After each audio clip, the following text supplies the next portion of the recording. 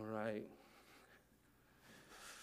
Cool thing about Mike and Polly, we had them actually in the youth ministry a couple years back when we had set a goal for $25,000 for Speed the Light. They came and visited and shared, and I actually went to school with both of them, so it's really cool kind of seeing God continuing to work in their heart and in their life. Excited to have them back, and looking forward to catching up with them. Well, good morning, everybody. I am tasked and excited to be able to share the Word of God with you this morning. Man, it's a doozy of a day here. Having a little bit of issues with the back projector, but that's okay. God is faithful, amen? And I just believe that, I just believe in the Word of God today. So is that cool? I don't know, I just believe in the Word, and I'm trusting and believing that your hearts are going to be able to hear the Spirit of the Lord as He speaks to you this morning. Pastor Jeff has done such a great job of putting together this series of rekindling hearts, and ultimately, when I look at this particular series, and I look at the different things that God has been speaking to us as a church, and over the past few months, really, honestly, it is very clear and very evident that God is speaking to our hearts. And I pray that today, as we take a look at Rekindling Hearts and we look at the final kind of installment in this series, that it would move each and every one of us to respond to God, to rekindle our hearts back to Him, back to the Father. Let's pray, and then we'll jump straight into the message. Father, thank you so much for this opportunity to be here. Thank you so much for this opportunity to share your word. God, I'm asking you to empty me of myself, fill me to overflowing with your Spirit. Help me to communicate your heart today. And Lord, I pray that for each and every one of us, may we make a decision, Father God, to truly live lives that are rekindled to you. We pray these things in Jesus' name. And everyone said, amen and amen. I just want to say good morning to the Rakuya family. How are you guys? You guys doing good? I'm doing their daughter's wedding like in a month. Mom, hey mom, what's going on? Good to see you. Yeah. I get to do a wedding in a month, so it's pretty cool. See you guys again. Hey. Rekindling hearts. Like I said, Pastor Jeff really did a phenomenal job setting the tone for this, but in reality, this message, this series is just honestly what I believe a culmination in a bunch of different series that we as a church have been preaching, a bunch of different messages that have been going. Honestly, if I get the time to break it all down, I could trace this message all the way back to messages we were preaching back in May of last year. If I really had the time, man, I would unpack it all for you. I don't have the time, but you just got to trust me when I say this. God is speaking to you. God is speaking to you. He has been speaking to you. And today I pray that it's a culmination and that you recognize all of what God has been doing. Rekindling Hearts, Pastor Jeff started by talking about Joash, right? We learned that he was a not-so-good king, right? An evil king, did things that were evil before the Lord. We learned a little bit about Hezekiah. He was considered a good king, did some great things before the Lord. We learned a little bit also about Manasseh, who was also not a good king. He did some pretty detestable things before the Lord. And then ultimately at the end of his life, we saw that Manasseh came to full repentance before the Lord. Today, we get to take a look at Josiah. If you have your Bibles, you can open up to 2 Kings chapter 22. And really, truthfully, we're going to take kind of snapshots of the life of Josiah and kind of summarize a couple different things and to communicate kind of one big idea, one big point. But if you can start there, 2 Kings chapter 22, we'll see how all of this begins to unfold. When it comes to Josiah, he is considered a good king, right? He is considered one of the guys who did what was right before the Lord. We learned that at the age of 8, he becomes king, right? He steps into this seat of power, which is kind of intense. It's a lot, probably for an 8-year-old, but if you ask an 8-year-old, if you want to be king for a day, they probably are like, yeah, I can't wait, gummy bears and Oreos all day, they might be all for that, right? During this time, Israel is still divided, right? You have Israel in the north and Judah in the south, okay? There's that division that still exists. And also by this time, Israel, right, the nation in the north, has been ransacked by the Assyrian Empire. Some of them have been dragged out into captivity. Some of them are living in exile in the remote areas, trying to stay in hiding away from the Assyrian army. And then some people kind of like, slipped in and went to Judah, right? Because they're trying to avoid being taken captive. But it's just a lot of things happening at this time. But today, what I want us to do is to take a look at 4 phases of rekindling through the life of Josiah. And then I want us to take a look at what that means for us today as believers. When it comes to the life of Josiah, he goes through these 4 phases of rekindling. The first phase is that he repents. If you have your Bibles, go to 2 Kings chapter 22, right? Chapter 22, verses, if you see right there, verses 11 through 10, Shabam, or 10 through 11, sorry, click too quick. 10 through 11, we see what takes place here as they find the book of the law, right? They find the book of the law. Then Shaphan, the scribe, told the king Hilkiah, the priest has given me a scroll. So Shaphan read it out loud before the king, and when the king heard the words of the law of the scroll, he tore his clothes. Now this is important. It's important because when you tear your clothes in ancient Israel, what that means is that you were in mourning or that you were in grief. And so for Josiah to respond in this way really speaks to his heart being in a place of repentance. In fact, it is understood that historically that there was another king who heard the book of the law before, and instead of tearing his clothes, he took a dagger and he tore the scroll. Just to give you context of the different responses between one king and another. And when it comes to Josiah, again, he's considered a good king. This here shows his heart, that he tears his clothes in grief, having heard that the word of the Lord is to live this way, that they haven't been living this way. And so his response is to tear his clothes. Verse 13, he sends the scribe to go and seek a prophet to find out what this means. And so the prophet tells him this: hey, these are your deeds. These are the deeds of the nation of Judah, and this is what you guys are going to reap. Verses 19 through 20 tell us kind of a confirmation that God has seen the repentant heart of Josiah. And because he has seen Josiah's heart and Josiah is sincere in his repentance, God says to Josiah through this prophet, you will not see the calamity that will befall Judah. So he's basically saying, hey, I know your heart. I know that you really want to serve me. And because of that, you won't have to see what is about to take place to Judah. But that's just the first phase. This is just the first phase that Josiah goes through, this phase of repentance. Now, the second phase is kind of where you start to see his heart for God really shine, right? The second phase is that he renews.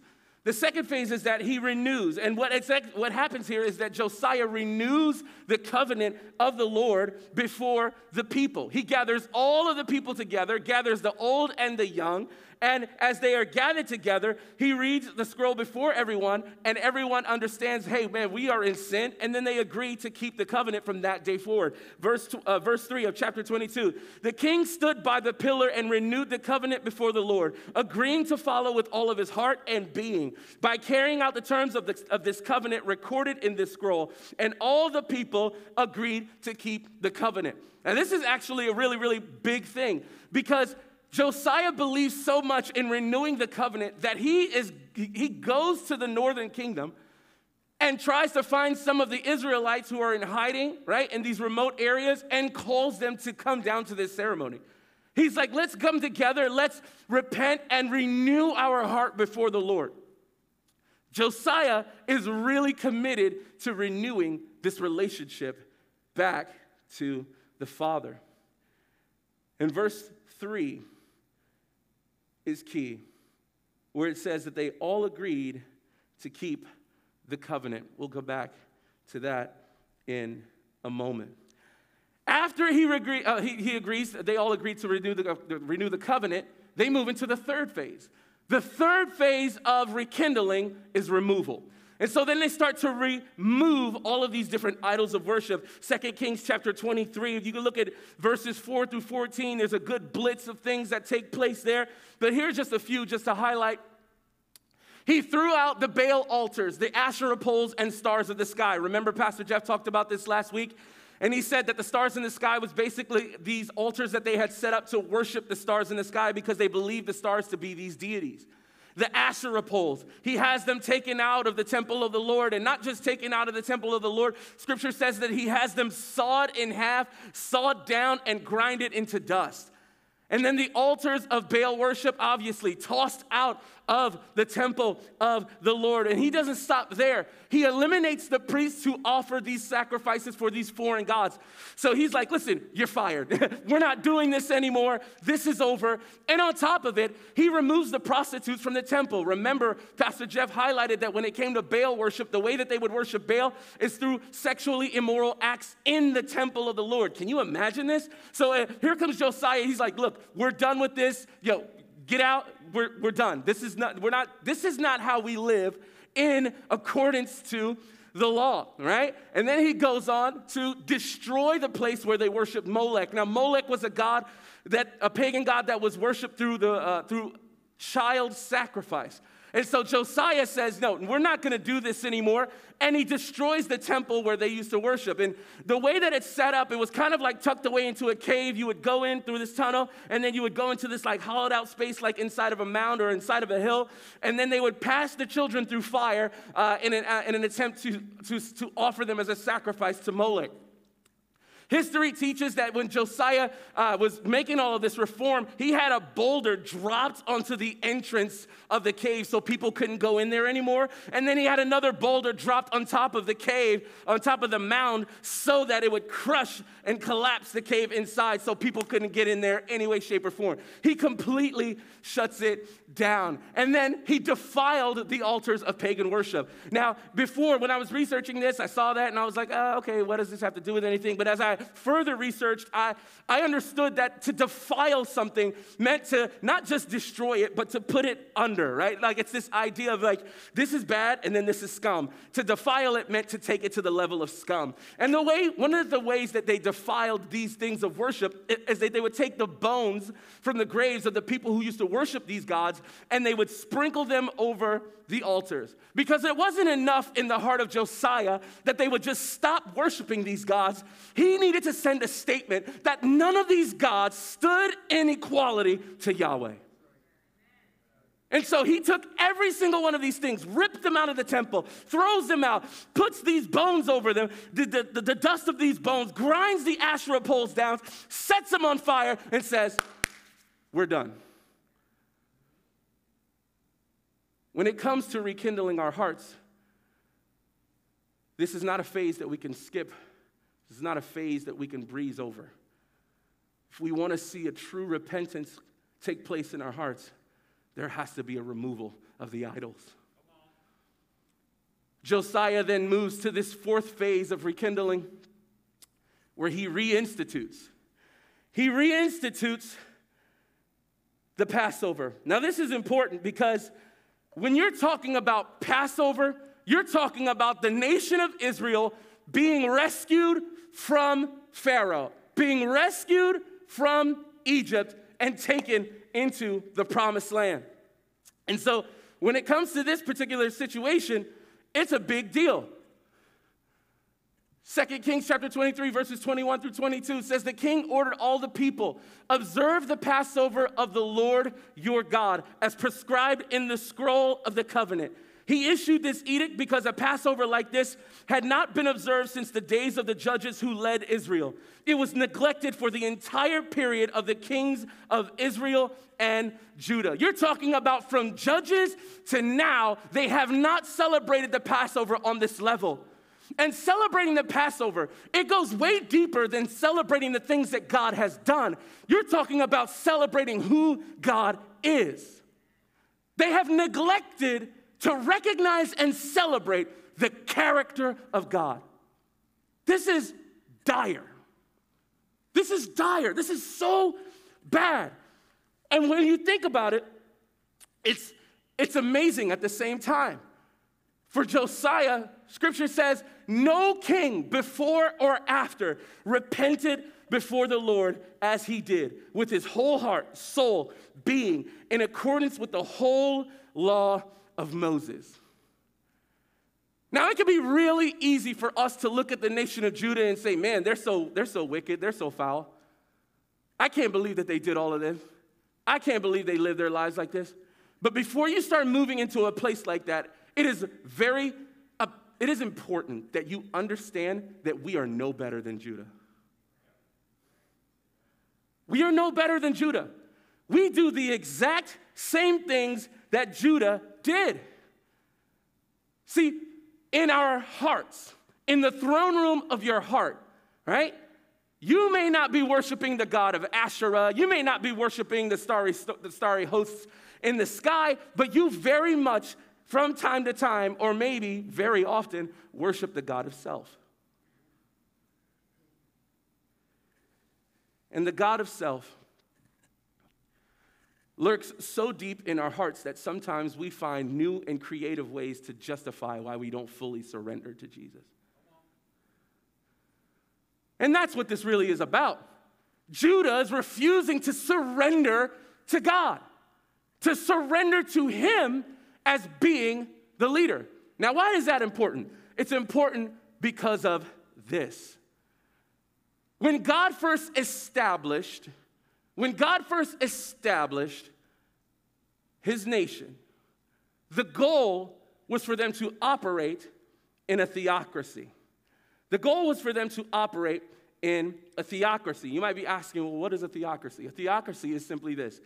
It is a system in which the priests serve and seek God, but God leads the people. Right? It is a system in which the priests seek and serve God, but God leads the people.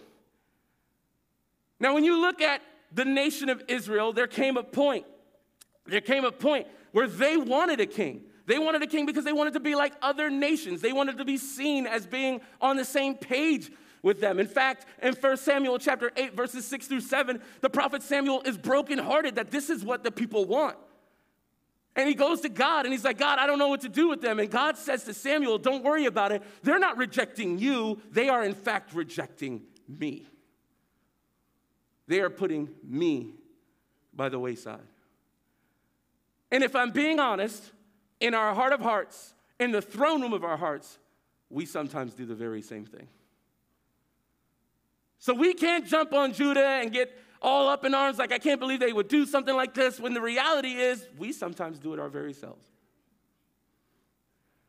See, one of the ways they would do this is they would add gods into the temple of God, which was designated for God.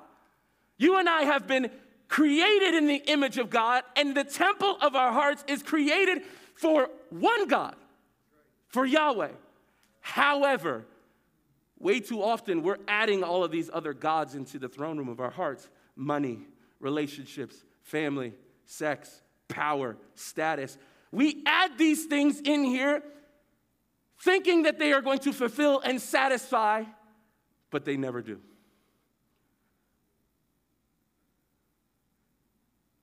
When you really think about it, sometimes it fleshes itself out in funny ways, right? Oh man, you know what? I don't have time to pray. Or, oh man, I wish I had more time to read my Bible. But you do have time. It's all about how you prioritize your time, right? And so sometimes in the most subtle ways, we're erecting these pagan, idol places of worship in our hearts. Now, when it comes to this theocracy, right, when it comes to the way that God had intended to establish his kingdom, the way that it worked, again, right, you have a king, you have a prophet, you have a priest. A priest would perform the duties of worship. The prophet was there to keep the people and the king accountable to the one whom they were supposed to be led by, which was God, right? God leads the people. And then you have the king.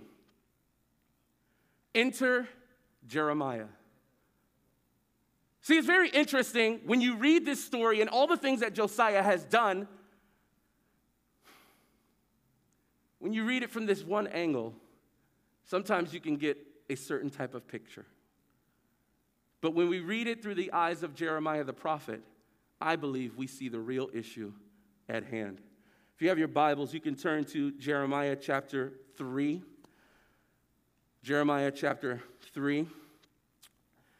Jeremiah chapter 2, Jeremiah begins to kind of unpack the sins of Israel and the sins of Judah. Verse 20 is when he starts to focus on Judah specifically. And the irony, too, is, right, that Jeremiah was also called at a very young age. This is a pretty kind of cool situation for both him and Josiah. Jeremiah was called by God, and he begins to speak for God to the people. And we start to learn some interesting things about Judah.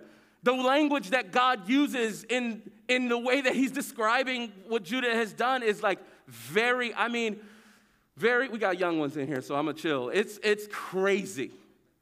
It's crazy. I'll just leave it at that. You have an opportunity to read it one day. Again, we just got some young ones in here, and I'm trying to, we keep it Jesus, You have an opportunity to read it, you should. But I believe the language is that way for a reason. Because it's the truth of what it is, but we don't always like hearing the truth of the weight of our sin.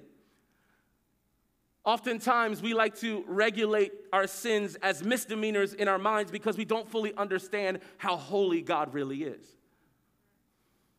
But our God is holy. He is separate. He is set apart. He is righteous. And he should be treated as such.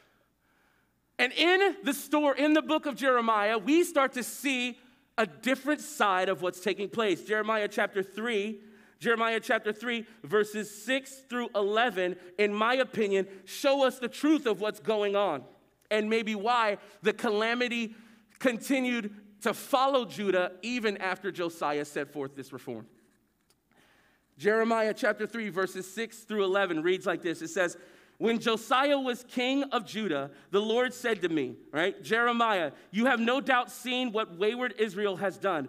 You have seen how she went up on every hill and under every green tree to give herself like a prostitute to the other gods. Yet even after she had done all that, I thought she might come back to me, but she did not." So he's talking about Israel at that point, right? Then it shifts. "Her sister, unfaithful Judah, saw what she did. She also saw that because of wayward Israel's adulterous worship of other gods, I sent her away and gave her divorce papers. But still her unfaithful sister Judah was not afraid, and she too went and gave herself like a prostitute to other gods." In other words, Israel got booted for being wilding out, right? And so then Judah decides she also wants to wild out, and she saw what happened to Israel, but she did not change her ways. Verse 9, "Because she took her prostitution so lightly, she defiled the land through her adulterous worship of gods made of wood and stone. In spite of all this, Israel's sister, unfaithful Judah, has not turned back to me with any sincerity. She has only pretended to do so, says the Lord." Then the Lord said to me, "Under the circumstances, wayward Israel could even be considered less guilty than unfaithful Judah." You know what's worse than idol worship? Fake repentance.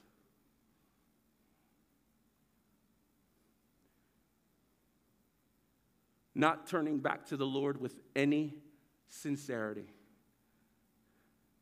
Pretending that you want Jesus when you really don't.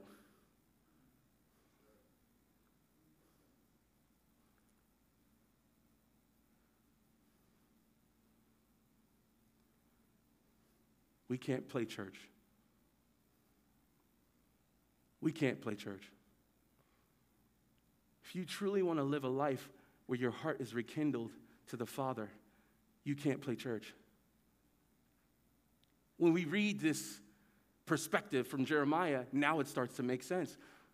Right? We understand God to be a holy God, but we also understand God to be a gracious God, a loving God, a forgiving God. And so sometimes we understand that in his grace and mercy, he will relent of his wrath and give grace. But that doesn't happen in Judah's case, and we now understand why. As I was studying this, what I found out was that even though Josiah brought all of this reform, the people were still sneaking and worshiping these other gods. They erected the same places of worship, but in different places. They were doing it now in secret. And how often are we guilty of re-erecting the hidden places of our hearts? Man, we're so broken. We're so broken. And you want to know why this is? Jeremiah also tells us why. Chapter 17, verse 9. The heart is deceitfully wicked above everything else. Who can discern it? That's what he says. He says, who can discern it? Deceitfully wicked. Wow. Well, what's the solution, Pastor Jamal? My heart is deceitfully wicked. Josiah tries to bring reform. It doesn't work. You can't legalize, you can't legislate morality. Me and Pastor Matt, I'm just going to say it, Pastor Matt. I went back and forth about it. Like, me and Pastor Matt were having this discussion about this, and I was talking to him about this point, and I was going back and forth about saying it, but I'm just going to say it. Like, I think Biden can't save you. Trump can't save you. Democrats can't save you. Republicans can't save you. There is no political party in the entire world that can transform your heart. Not a single one can transform your heart. That's what we need. We need a heart transformation. We need heart transformation. We need something inside of here to shift, to change. There is no one in this world who will sit in a physical seat that will make you want God.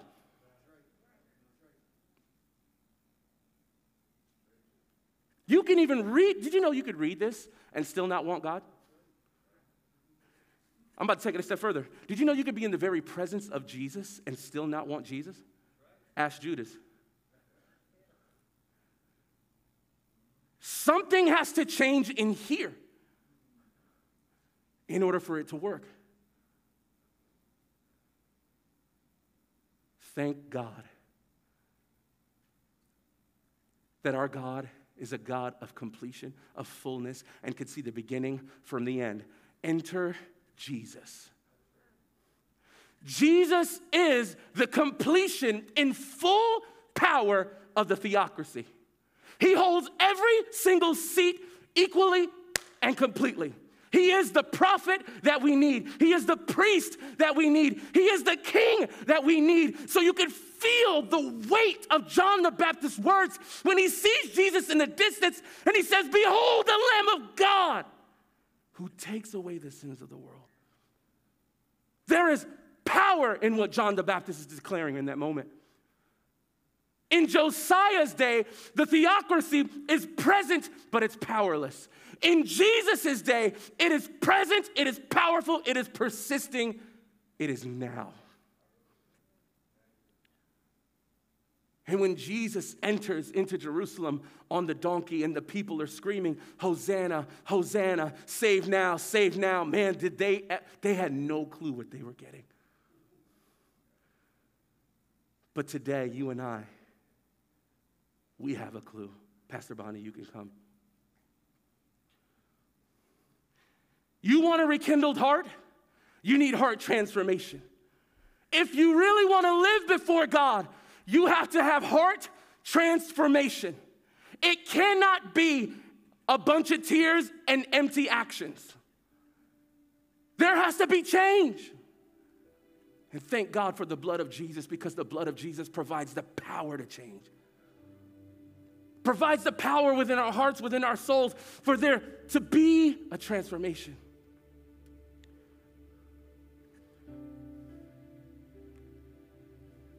Say, "Pastor Jamal, how do I do that?"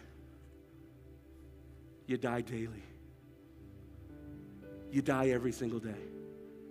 Luke chapter 9, verse 23, Jesus says, "If any man want to come after me, he must deny himself, take up his cross daily, and follow after me."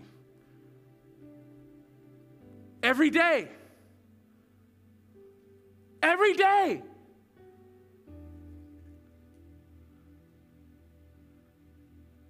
And I'm so thankful for the life of Josiah, because Josiah, he shows us how to die daily, right? You repent. You repent of your sins. And see, here's the thing. Repentance is not just confession, but repentance is turning away from the things that are not of the Lord. It is choosing to not engage in the things that stand opposed to Jesus. It is renewal. You renew your resolve to follow Jesus and Jesus alone.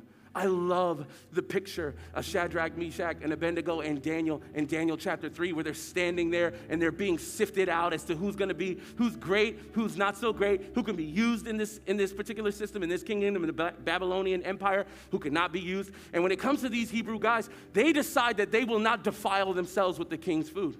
Scripture says they resolved. They said, no, we're going to stand firm in this. We are not going to walk in this way. For us, we must also renew and resolve in our hearts that we will follow Jesus and Jesus alone. You remove the idols. You remove the idols in your life.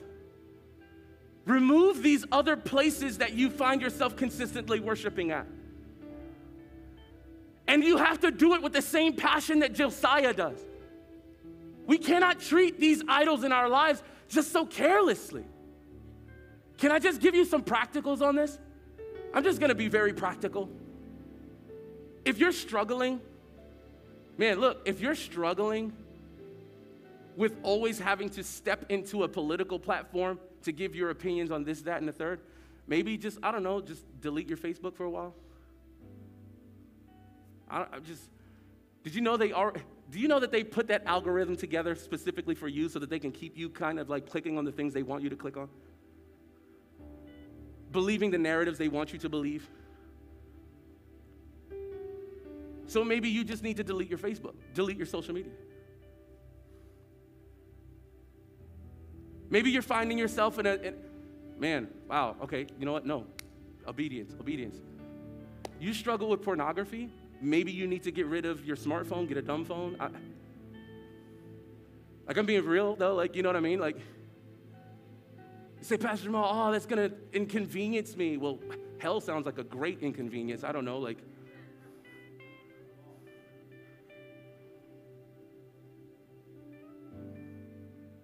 You know what else sounds like a great inconvenience? Your family being wrecked and being put in shambles, your relationship,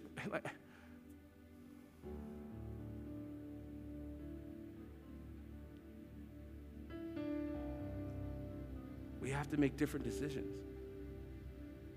Jesus said, if your eye causes you to sin, man, gouge it out.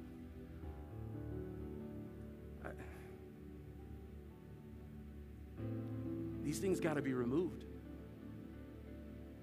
And either your heart wants to be, either you want to be rekindled or you don't.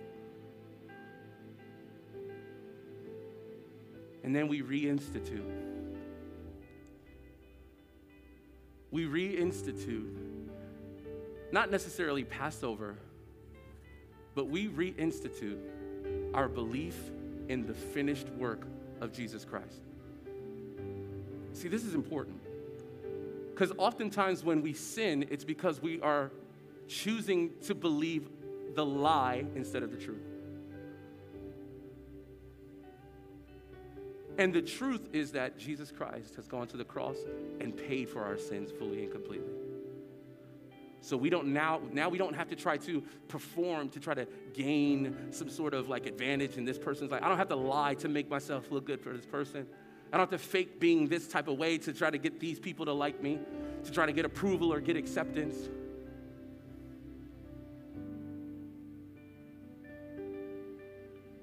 But we reinstitute a belief in Jesus and his work on the cross.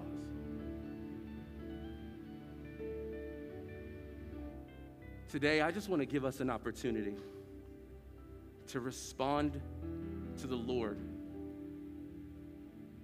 in the same way the same passion, same commitment that Josiah did.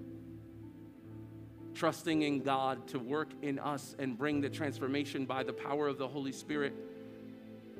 So, Pastor Jamal, how? Man, you die daily. Man, that sounds hard. Well, guess what? The Holy Spirit helps you. How often do I have to do it? Every single day. And I feel like I have to do it more than every day. Great. I have to do it moment by moment. Welcome to the club. But every time I do, I reinstitute the belief that he walks beside me. I reinstitute the belief that his work on the cross is enough. I reinstitute the belief that he will see me through. I reinstitute the belief that he who is in Christ Jesus is a new creation. Come on, somebody.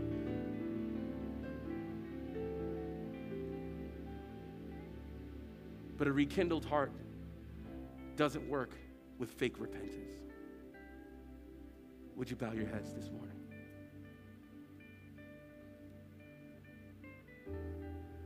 You're in this place today and you say, Pastor Jamal, I've never accepted Jesus Christ as my Lord and Savior, but when you're talking about this idea of the priest, the prophet, the king coming to take away the sins of the world, that's me. I need my sins to be forgiven. You're in this place and you've never given your heart to Jesus Christ, but today you want to. I want to give you an opportunity with every head bowed and every eye closed today. 1 John 1:9 says, if I confess my sins, Jesus is faithful and just to forgive us of our sins and cleanse us from all of our unrighteousness. If you're here today and you say, Pastor Jamal, I've never given my heart to Jesus, but today I want to. Would you slip your hand up today? I want to pray for you today. Just waiting a moment.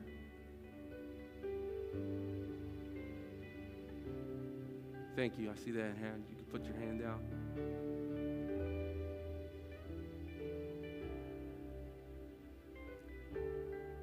Jesus, I thank you so much for that one, God, that raised their hand today.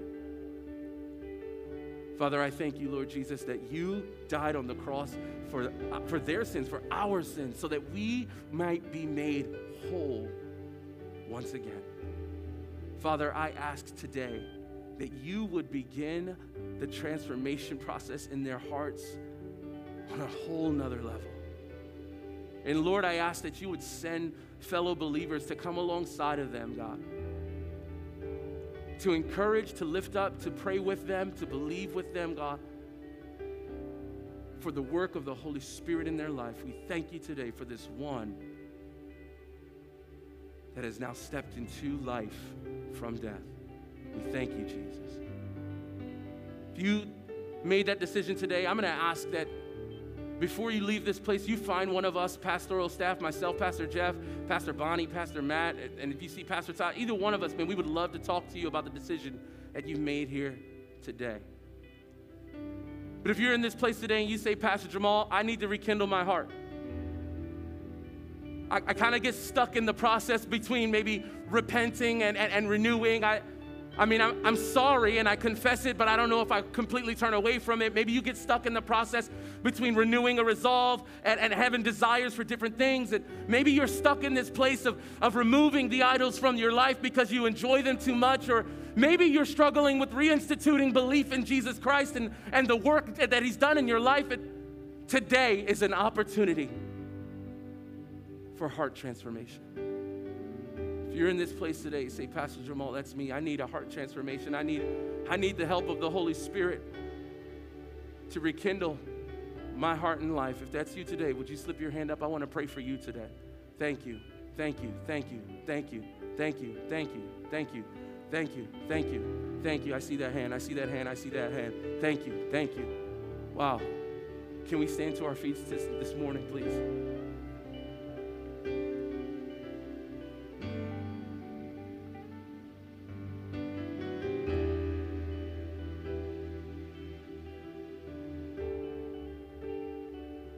Father, you see the hands of those, God, who today declare and decree, Lord, that we need a heart transformation. We need a rekindling, God. God, I'm asking right now by the power of your Holy Spirit, we thank you for the blood of Jesus Christ that has the power to transform us. And so, God, I ask right now, transform our hearts, God. Transform us, God. so that we could truly, Father, truly be committed to you. Help us to truly repent, to walk away from our sins, God. Help us to truly renew in our hearts a resolve, a desire to serve and live for only you. Help us, God, to remove the idols of our life. God, get them out of there. In the name of Jesus. Remove them from our lives, God. God, I pray that for those who raise their hands today, God, that they would never go back to those things ever again, God. Let there be true and complete freedom in the name of Jesus. And Father, I pray that for each and every one of us, may we reinstitute our belief that you are enough in the name of Jesus.